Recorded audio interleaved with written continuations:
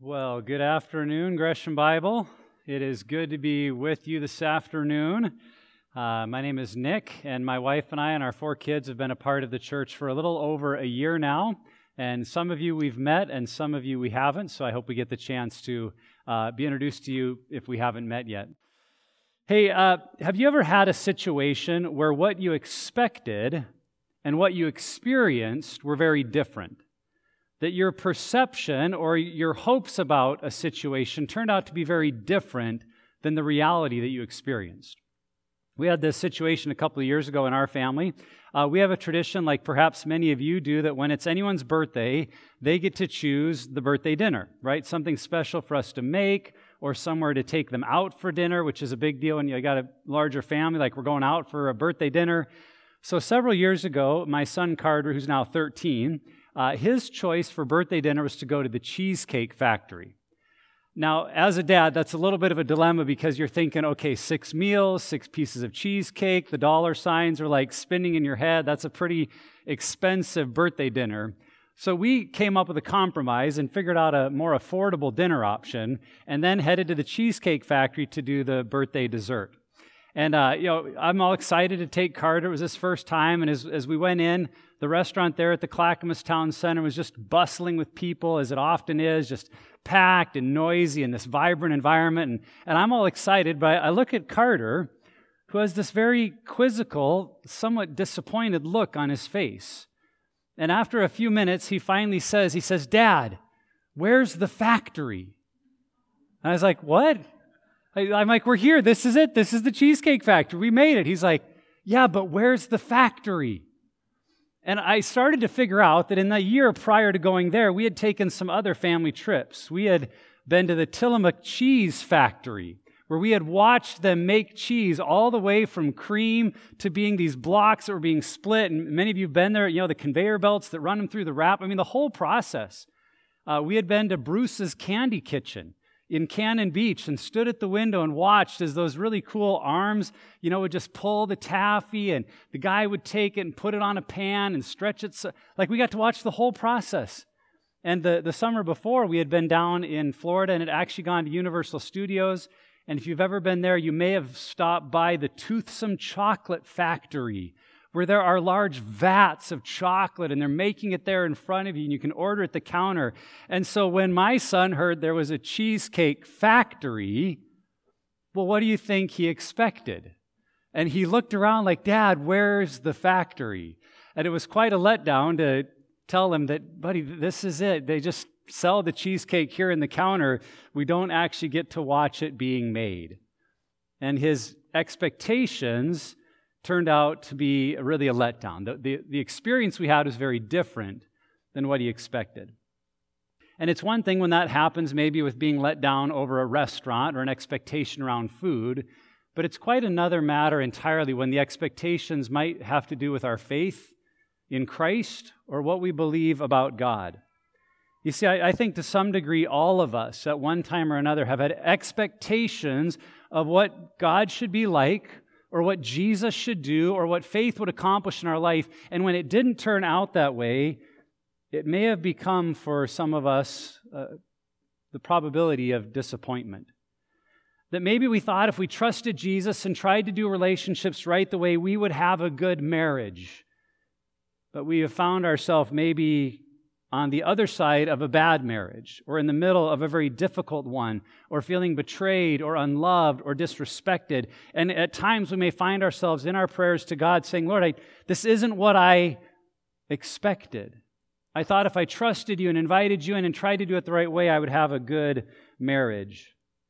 Or maybe we thought that trusting Christ and following His call in our life would lead us into a good job or a fulfilling career, but we maybe found ourselves somewhere where we felt stuck, unappreciated, or in a job we didn't really like at all. And we turned to God saying, "God, how can this be the plan? I'm trying to do what you want me to do, but this doesn't seem like a good job or a good career." Or maybe we believed that following Jesus would mean we would have good health, that He would take care of our physical needs and we'd be able to live a long, good life, but the diagnosis came, or the sickness came, or they got ill, and we prayed and we believed, and they didn't get better. and our expectations of what God would do that don't pan out lead us to this place of questioning and wondering, God, where are you at? Why are things so different than I expected? Or maybe, and I think all of us might fall into this category, we've just found ourselves thinking that following Christ means I'm going to have a good life. Maybe a good retirement, I'm going to have a lot of peace or comfort or joy, and anytime I find myself in a circumstance that is not good, I may find that my expectations of what God would do or how Jesus would help me are not being met. And so what do we do if we find ourselves not getting what we expected from God? That Jesus isn't what we expected He would be. And I'm so glad that we don't have to ask this question alone, but that we can actually turn to the Scriptures and find that the disciples, those who were closest to Jesus in His earthly life, had some of the same differing expectations about Jesus that you and I might be facing as well. And I think as we look at these stories tonight, or this afternoon, whichever you prefer, that as we look at them, we're going to get some understanding of what we might do with our unmet expectations when it comes to faith as well. And if you're in the room today and you would say you don't believe in Jesus, or you're honest to say you don't know where you're at with Jesus, I just want to say that I am so glad you are here. Because it is very likely that somewhere in your disillusionment over God or faith or the Bible, there are seeds of unmet expectations, of things you thought church would be like, or God would be like, or Christians would be like, and it's made it very hard for you to embrace faith in Jesus. And so I'm excited you're here because I hope that as we look at the actual stories of Jesus and His words, that you may have some deeper understanding of who He really is. Because I believe that at the end of the day, when we have a clear understanding of Jesus and His mission, it is compelling for all of us to follow.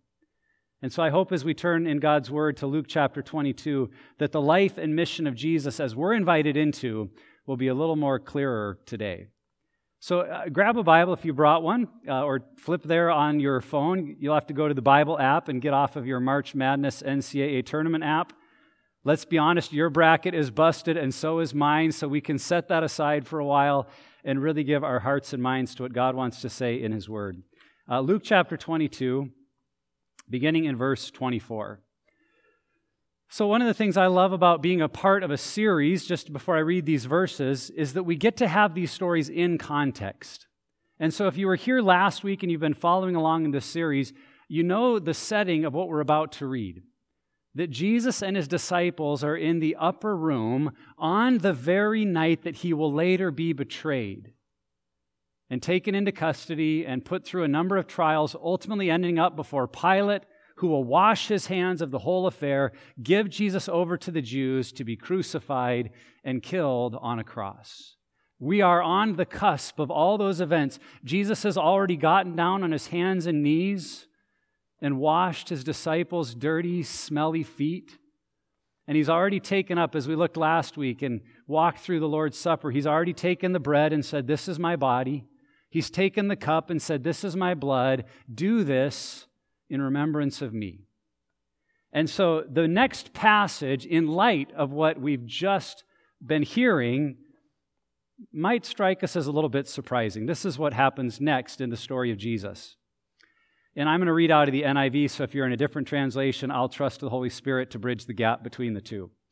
It says, "A dispute also arose among them as to which of them was considered to be greatest. Jesus said to them, 'The kings of Gentiles lord it over them, but those who exercise authority over them call themselves benefactors,' or in other versions, friends of the people. 'But you are not to be like that.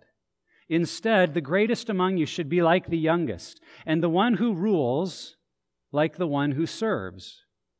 For who is greater, the one who is at the table or the one who serves? Is it not the one who is at the table? But I am among you as one who serves.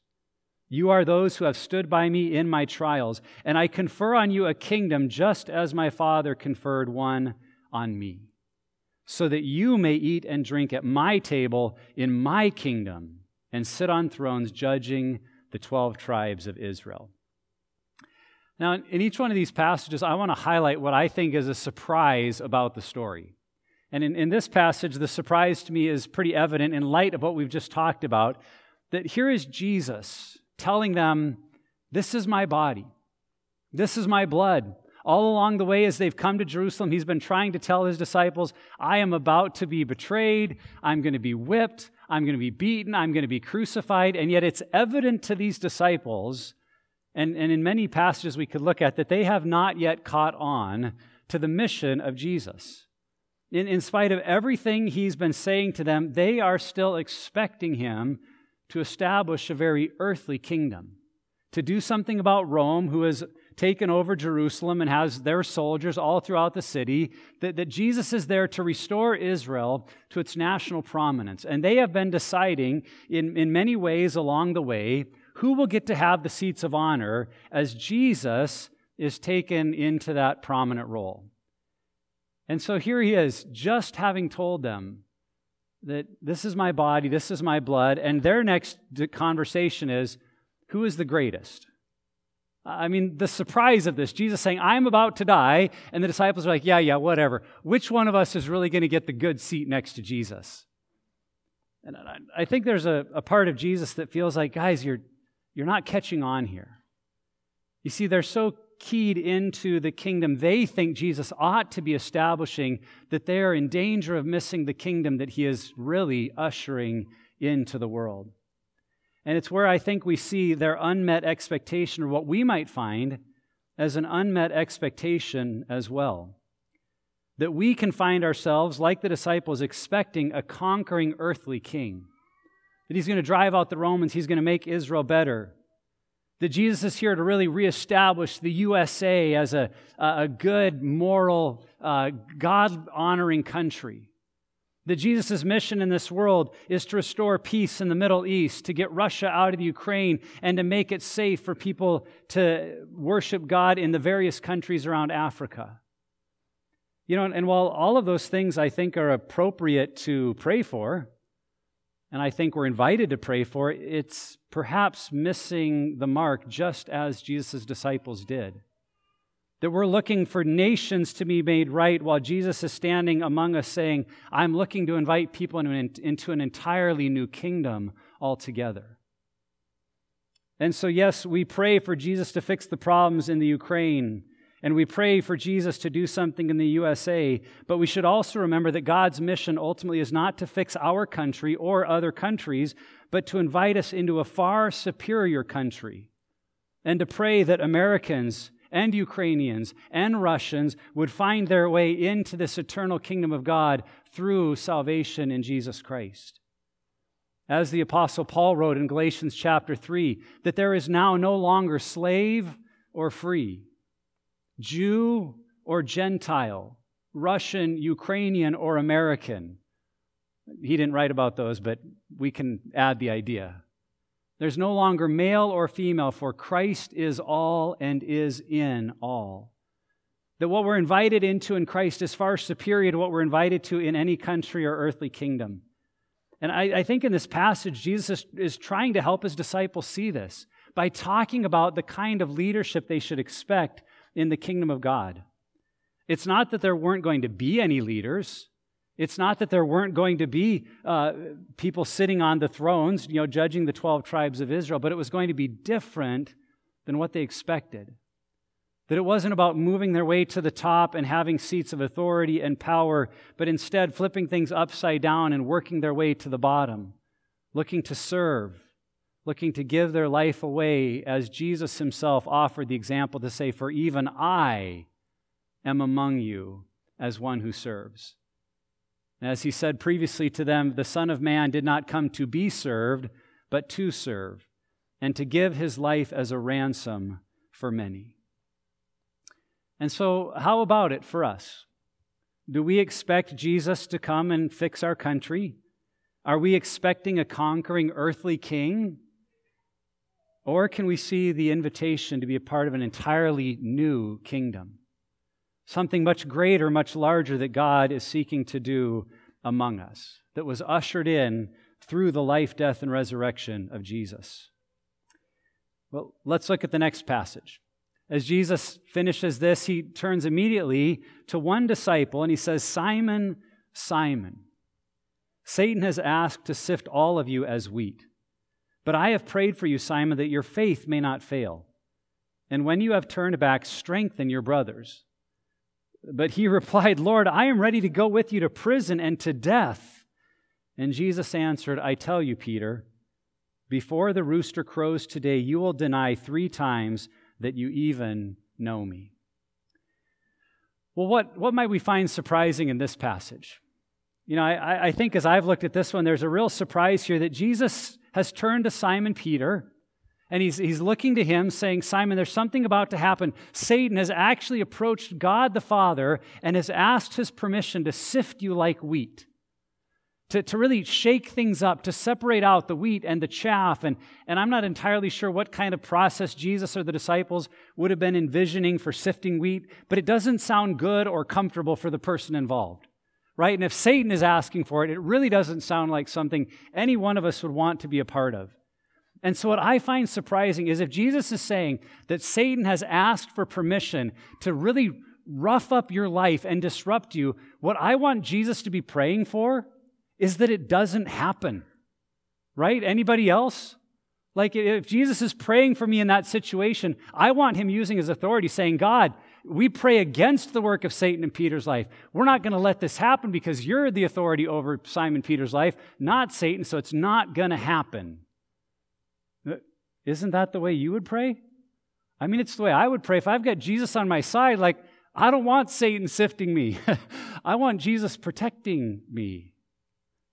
But Jesus here instead, in a real surprise, says, I've been praying that after it happens, assuming that God allows it to happen, God has already said yes to this request. It's being permitted. And there's a whole sermon there on the theology of that, which we don't have time to get into. But Jesus is saying, I'm praying that afterward, your faith may not fail. That after the trial comes and after you actually don't do so well, because by the way, you're going to deny 3 times that you even know me, and we're going to get to hear more about that in the next couple of passages, not this week, next week, that after that you will be strengthened and that you will be able to turn back and help and strengthen your brothers. You see, I don't know about you, but in this passage, what I expect, and I think the disciples expect, and maybe what all of us expect from Jesus, is we expect escape from our troubles, right? We expect him to see those things that are coming and to help us before they come, to turn in a different direction and not go through the trial, not experience the accident, not go through the loss, not have to go through the difficulty or the lawsuit or the breakup or whatever it is. It's like, Lord, send me in the good direction. That's what we expect, but what Jesus is offering, what we get is strength to endure. What we expect is escape from our troubles. What we get is strength to endure. I think it's okay if there's a part of us that's like, I don't know if I like that. Right? I mean, wouldn't you rather skip the trial? Wouldn't you rather skip the sickness or whatever it is that's about to happen and get to give God, I mean, I'll give God all the glory for that too. I'll thank God for that miracle. Why at times would he say no to what seems like a good request to avoid the pain or the sickness or the suffering? Because I think if we were God, that's what we would do. But we're reminded in Isaiah chapter 55, the prophet there writes about God speaking in the voice of God saying this, "My thoughts are nothing like your thoughts, says the Lord, and my ways are far beyond anything you could imagine. For just as the heavens are higher than the earth, so my ways are higher than your ways, and my thoughts higher than your thoughts." Isaiah is reminding us in this passage that we worship and serve a God whose ways go infinitely beyond our own. And there are times and circumstances in which we are not capable of understanding the ways of God. And in one sense, we might feel disappointed about that. But in another sense, I think it ought to give us great confidence and joy, because if our God was small enough for us to understand and explain everything he did, he would not be a God large enough or great enough to hold the universe in his care. He would really be a God that has been made in our own expectations rather than the reality of who He is.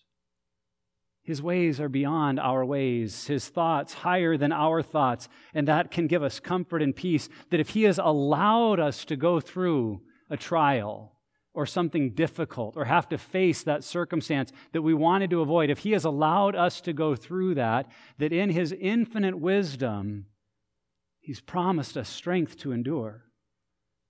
He's promised that He will give you what you need when you need it so that you can endure and continue to hold fast to Him and perhaps even through that strengthen others. I think we've probably all seen these two examples if we thought about our own lives and people we know. We know people who have gone through trials, haven't we? And the trials have made them bitter, angry, disappointed, disillusioned with life, angry at God, angry at everything. And while we might feel for them, it's not pretty to watch. And it's difficult to know how to help. But we can probably also think of people in our lives, people we know that we were close enough to watch what they went through, and when they faced the trial or the sickness or the cancer or whatever it was, it elevated their dependence on Christ. They became more faithful. They became more dependent. They became softer. Their heart opened up to what God was doing in their life. And when you were around them, was there not something that was encouraged? Something that was inspired? You'd walk away being like, well, wait a minute, I came here to be an encouragement to them because they're sick, but man, I'm the one leaving encouraged because of how faith-filled they are. Right? Can't you think of both examples that where God did not spare someone from the trial, that when they instead found strength to endure, it made an incredible difference. They were able to glorify God and strengthen others through their trial, just as Jesus was praying for Peter. You know, a couple of weeks ago, where this hits personally for me, I got one of those texts from my mom that you don't ever want to get. We think Dad has cancer. He had taken an at-home test that was known to be 80% accurate and had received a positive diagnosis. So she was texting us to let me and my siblings know that he was going in for the official test in about a week. And so we began to pray, and I began to ask others to pray. And as we did, in light of this passage and what I've been thinking through in my own life, there was these two sides. I want to pray for healing. I want to pray for deliverance. I want to pray that it's a clean bill of health.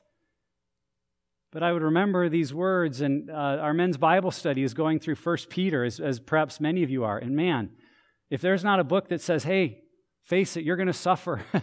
And as you go through suffering and trials, be sure of these things. And so in light of that, I found myself praying for healing and praying that if it was cancer, that Mom and Dad would know how to face it, and He'd give them strength to do it together. Praying for wisdom, that my siblings and I would know how to support them as none of us live close by. Praying that they would be able to walk through this trial and that God's will would be done and God would be glorified through His life. I was praying for both, which somehow I think in our faith maybe feels like, well, you can't really do that. Like, you got to pray for one or the other. You either got to believe, you got to have faith to be healed, or you pray to endure. And there was something for me in these last few weeks that was a beautiful tension to pray for healing and pray for strength to endure. And I hope that as you face challenging situations, rather than allowing it to take you to a place of wondering, where is God? Why didn't He care enough to heal? Why isn't He fixing it the way I expected? That instead we could also move into that tension of, God, I believe that if you're allowing me to face this trial, you will give me strength to endure. And by the way, my dad's cancer screening came back completely clear, and he's healthy, and praise God, because that felt like an answer to that side of the prayer. So that's the rest of the story there. I know in not every story is that the case, though. So if you did not get that answer to prayer, I pray that you're strengthened to endure. So Jesus has encouraged Simon in this way, and let's go back to the text to get the third story. As he goes on, and still the same setting, these are the words he says next to the disciples. It says, "Then Jesus asked them, 'When I sent you without purse, bag, or sandals, did you lack anything?' 'Nothing,' they answered. He said to them, 'But now if you have a purse, take it, and also a bag, and if you don't have a sword, sell your cloak and buy one. It is written, and he was numbered with the transgressors. And I tell you that this must be fulfilled in me. Yes, what is written about me is reaching its fulfillment. And then the disciples said, Lord, here are 2 swords. That's enough, he replied. So what in this passage do we find surprising? I don't know about you, but what I find surprising is that Jesus seems to tell them, if you don't have a sword, go buy one. And then the disciples look around and realize, Jesus, we got 2 swords. And he's like, yeah, that's enough. Like, wait, what? That's not enough, right? There's 12 of them. That's not even enough swords for the 12 of them, let alone to do anything against Rome and all of their military might. I mean, can you imagine this superhero movie where there are 6 guys who are like, throw me the sword, quick, toss it here. I need the sword over this way. And like, it's not enough. But that's really the indication that what Jesus is speaking to them here is far more than about actually buying a sword. That there's more to this passage than what, again, our disciples unfortunately have understood. You see, Jesus is referencing back to a time when he sent them out 2 by 2 to preach the gospel, to talk about the coming kingdom of God, and to announce that Jesus was coming. And he told them not to take the purse, the bag, or the sandals, because they would go to these places and they would stay at a home, and they would stay there as long as they were in that city until they went to the next one. And that if any city didn't welcome them, just brush the dust off your sandals and move on to the next one. And he's asking them, were you lacking anything? They're like, well, no, nothing. The implication being that everywhere they went, there was receptivity to the gospel. Because at that time, Jesus, he was the happening thing. Like, people had heard about his miracles. They'd heard that he could make the blind see and the lame walk, perhaps even making the dead rise. Like, there were rumors just flying around Israel, like, this Jesus, and maybe he's the Messiah, maybe he's a prophet. I mean, all the words. And so I expect that when they showed up in a town, like, we're disciples of Jesus. We know him. We'd like to tell you about what's happening. People are like, yes, come in. And they're feeding them and taking care of their food and clothes and all their needs. That's what he's referring to, this time when they lacked for nothing because it was pretty popular to be with Jesus. But what he's indicating is that all of that is about to change. That the time that has been prophesied about the Messiah all the way back in the book of Isaiah was about to happen. You see, when Jesus quotes these words as saying it's written, he was numbered with the transgressors, he's quoting from Isaiah chapter 53. And Isaiah 53 is the entire chapter about this suffering servant that would come on behalf of the people, but everyone would misunderstand his mission, and he would be mocked and hated and despised, and everyone would think that this suffering servant was dying for his own sins, yet the truth was God was laying on him the sins of all of us. You see, that's what Jesus is quoting from. And I think what he's telling his disciples, he's saying, hey guys, this time where I'm going to give my life away, it's come, and it's about to radically change everything. This mission has been popular. People have wanted to be around me, but it's about to flip over, and no one's going to want anything to do with me. I'm going to be an outcast, and you're going to be labeled as one of mine. And so I think he's telling them, get yourselves ready, because things are about to change. You've enjoyed the favor of the people. Now we're going to be on the run. But it's what really leads me into this third expectation, that I think the third unmet expectation that maybe the disciples had and that we can have as well is that we expect a life of comfort. We expect that following Jesus means a life of comfort, that good things are going to happen to us, that we're going to be on the ends, we're going to be on the popular side, the winning side, the side that at the end sits on the thrones. And instead, what we get is we are invited into a mission. We're being given a mission to join. Jesus is saying, I'm inviting you to be a part of something, and it's not always going to be easy. You're not always going to have the favor of the people. You're not going to be welcomed into every home, everywhere you go. But it's my mission. It's this kingdom that I'm building, and you're being invited to be a part of it, so ready yourself. And while we, at this juncture in their lives, might look with a little bit of maybe frustration or disappointment on the disciples, like, man, how could they not get it? History will tell us that they got it. That these disciples who in Jesus' ministry had gone out and preached the gospel and gotten to stay in lots of homes and being taken care of, they would go to the ends of the Roman Empire preaching the gospel, and most all, but perhaps one of them, would die for preaching this gospel. They realized it wasn't about their comfort. It wasn't about having an easy life. They saw that it was a mission they were being invited to join, which was far better than just living in comfort and enjoying the favor of the people. I mentioned that our men's Bible study is going through 1 Peter, and you can't get very far through that book without realizing this very idea, that Jesus' life and salvation wasn't to make it easy for you. In fact, there was going to be suffering. 1 Peter says, don't be surprised at these suffering and tribulation trials you're going through as if something strange were happening to you. Don't you know that your brothers and sisters all over the world are experiencing the same kind of thing? Like when you enter into this, the good news is you actually get to share in His glory, and in God's coming kingdom, it's a work among you. And then in 1 Peter 4, Peter writes this. He says, "So then, since Christ suffered physical pain, you must arm yourselves with the same attitude He had, and be ready to suffer too." For any of us that grew up in a Western country or in America, we maybe need to hear that again. You must arm yourselves with the same attitude He had and be ready to suffer too. For if you have suffered physically for Christ, you have finished with sin. And you won't spend the rest of your lives chasing your own desires, but you will be anxious to do the will of God. Friends, you and I have been invited into a mission with Christ, and as we follow Him, it may not always lead to our comfort, but it will lead to His kingdom, which is better by far as we experience what He intended for each and every one of us. All right, let's look at the last passage here in these series of stories. It's right after this as Jesus, tells them, be ready, that they leave the upper room and they make their way to the Mount of Olives. It says this in verse 39. So Jesus went out as usual to the Mount of Olives, and His disciples followed Him. On reaching the place, He said to them, "Pray that you will not fall into temptation." He withdrew about a stone's throw beyond them, knelt down and prayed, "Father, if you are willing, take this cup from me. Yet not my will, but yours be done."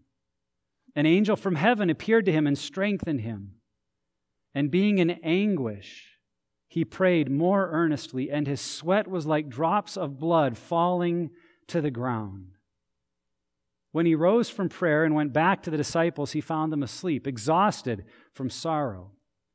"Why are you sleeping?" he asked. "Get up and pray, so that you will not fall into temptation." And by the way, in the very next passage, Judas and an army of Roman soldiers shows up there to make his arrest. So we're on the very doorstep of that taking place.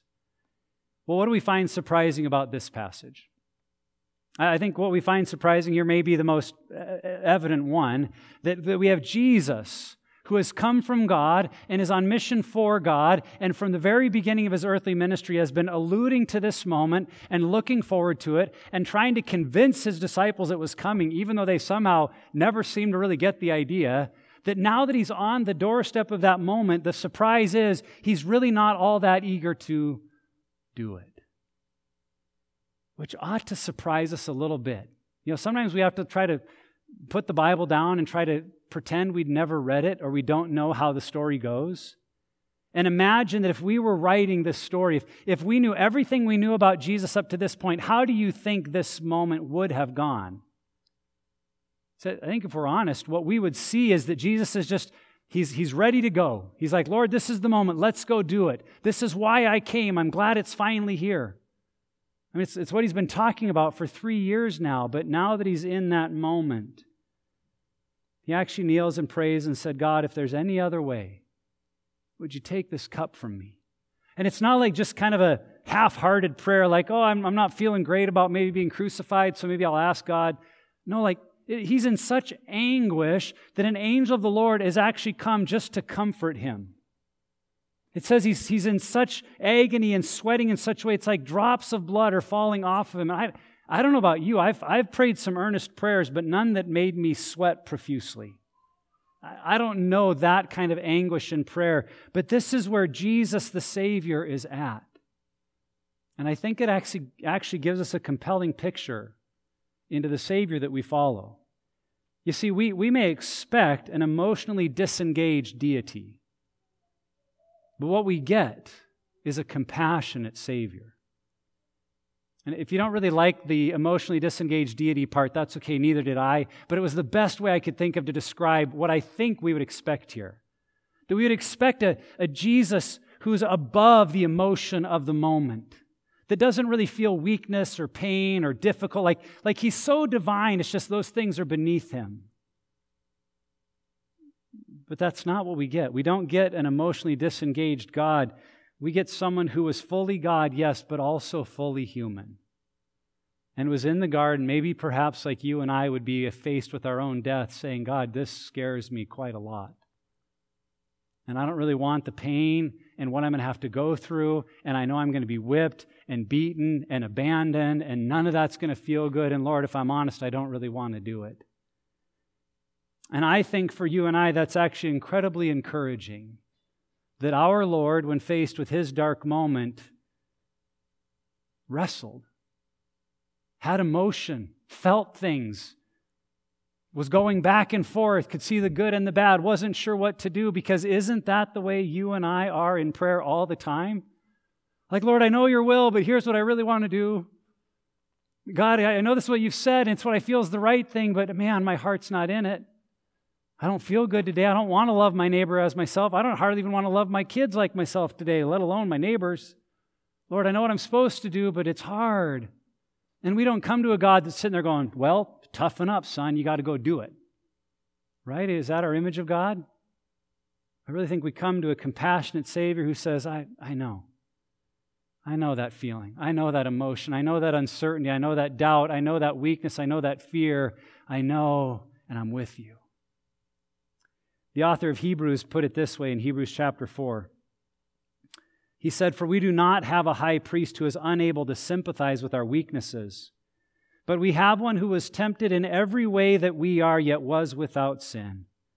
And so this is his conclusion. Because we have a compassionate Savior, the author of Hebrews' conclusion was to say this: let us then approach the throne of grace with confidence, so that we may receive mercy and find grace to help us in our time of need. That we may find mercy and grace to help us in our Garden of Gethsemane moment when we know the Lord's will, but we really don't want to do it, and we sure need his help. We can go there with confidence, knowing we're not judged or condemned for that division in our own heart. We're welcomed by a Savior who says, I've been there. I know what that feels like, and I'm with you. See, in all of these passages, we're given a picture of what Jesus is really like. And it's really put in conjunction with maybe the kind of Savior we'd like to have. We'd like someone that would fix our nation's problems and spare us from the trials and give us a comfortable life and lead us into a place where he's got a plan, we just follow him, we don't have to worry about it. Like, maybe that's the kind of God we'd like. But we're given something much, much better. And I think in these stories, what I want to invite us into is this ideal of Jesus is lifting up for us who he really is. You know, as I think about us tonight, for many of us, and perhaps every one of us in the room, the greatest danger that we face in our faith is not apostasy. It's not just rejecting Christ, turning away from him. I don't believe in that anymore. I doubt that's a serious danger for many of us. But what is a danger would be in living for a different version of Jesus than actually exists, and becoming disillusioned with our own version of this Jesus, because our version of Jesus not being the real one will never satisfy or lead us deeper into God's kingdom. The danger is that we would live for a Jesus that isn't even the real Jesus, because we're more concerned about our comfort or our troubles and being spared from them and what we think he ought to do, that we miss the invitation of who he really is. So my question for us tonight is, are we following Jesus as he actually is, or the version of Jesus that we like best? Are we following Jesus as he actually is, or the version of Jesus that we like best? Because I think if we're honest, Jesus is different than we expect. But that's a good thing. You know, there was an author several hundred years ago who wrote these words. He said, "In the beginning, God created man in his own image, and man has been trying to repay the favor ever since." I found 3 names associated with that quote. First, there was Voltaire, Henry Rousseau, and even Mark Twain. And a good rule of thumb, if you find a quote attributed to a lot of people, just pick the oldest person, because the likelihood is that the other ones just translated what he already said. So I love this quote because I think it speaks to what we try to do today. That we have a version of God in mind, and at the end of the day, He looks an awfully lot like us. He looks an awfully lot like what we would choose to do, and we would like to put on Him that image of what we think should be done and make Him in our own image. And friends, that's not faith. That's actually fear-driven. It's a response to the God we think will help us most, rather than entering into a faith where we don't always know what He's going to do, but we know He's with us and we know He's good. You know, we want the world to work for us, and so we want a God who will give us that, which is making God in our own image. But where we find ourselves doing this, we need to repent, which means to change direction and follow Him, because He invites us into this new kingdom with Him. So 2 questions as I wrap up tonight. I want you to think about this. Is there an expectation, an unmet expectation that you have about Jesus or faith that you need to lay down? Maybe it's one of the ones that we spoke about tonight or one that's come to mind for you. What unmet expectation about Jesus or faith do you need to lay down? And secondly, how could you follow Jesus as He actually is more closely this week? How could you follow Him as He actually is more closely this week? You know, back to our family at the Cheesecake Factory, that night, if we'd have been disillusioned by the fact that it wasn't an actual factory and left, because we could have done that, right? We could have been like, there's no factory here, we're out of here, gone somewhere else. We could have done that, but we would have missed the best part, in my opinion. I know not everyone would agree, but in my opinion, we would have missed the best part, the cheesecake. Because at the end of the day, it's not about the name, it's about the cheesecake. And if we let our unmet expectations disillusion us and left, we could have missed out on what it was all about. And friends, for you and I, the same challenge exists. That if we become disillusioned with Christ and our unmet expectations, what we think He ought to do, we can actually miss the best part. That Jesus is an actual being, an actual person who really right now exists and knows you in a personal way better than anyone does, and He is present in this room as real as you and I sitting here together. And in that reality, that very Jesus gave His life as the bread, gave His body as the blood, that we might be set free, not only of our sin, but set free from a life wrapped around our own comfort and safety, so that we might join Him in His mission of bringing this world into the new kingdom of God that is better and more lasting by far. Let's pray, and as I do, we're going to be led into communion and get to celebrate the body and the blood of Christ tonight. Would you pray with me? Heavenly Father, we just acknowledge that every single one of us comes to You through a grid of our understanding, our way of seeing the world, our expectations, what we think You ought to do. And in humility, we want to just lay that before You. And God, we say, help us to recognize where we've done that, where we're maybe not even seeing it. We have so shaped You in our own image that we're missing out on what You've truly invited us into. So God, I pray that the life of Jesus would speak to us more powerfully, that the truth of who He is and what we've been invited into would make its home in our hearts, and that this crystal clear picture of who Jesus really is would guide and compel us each and every day. God, shape us to be people that long to be a part of Your kingdom, both now and in all eternity. And Lord, may we be willing to lay down or sacrifice or let go of whatever we need to. Whatever we need to, so we can follow wholeheartedly after you as you really are. We pray this together in Jesus' matchless name. Amen.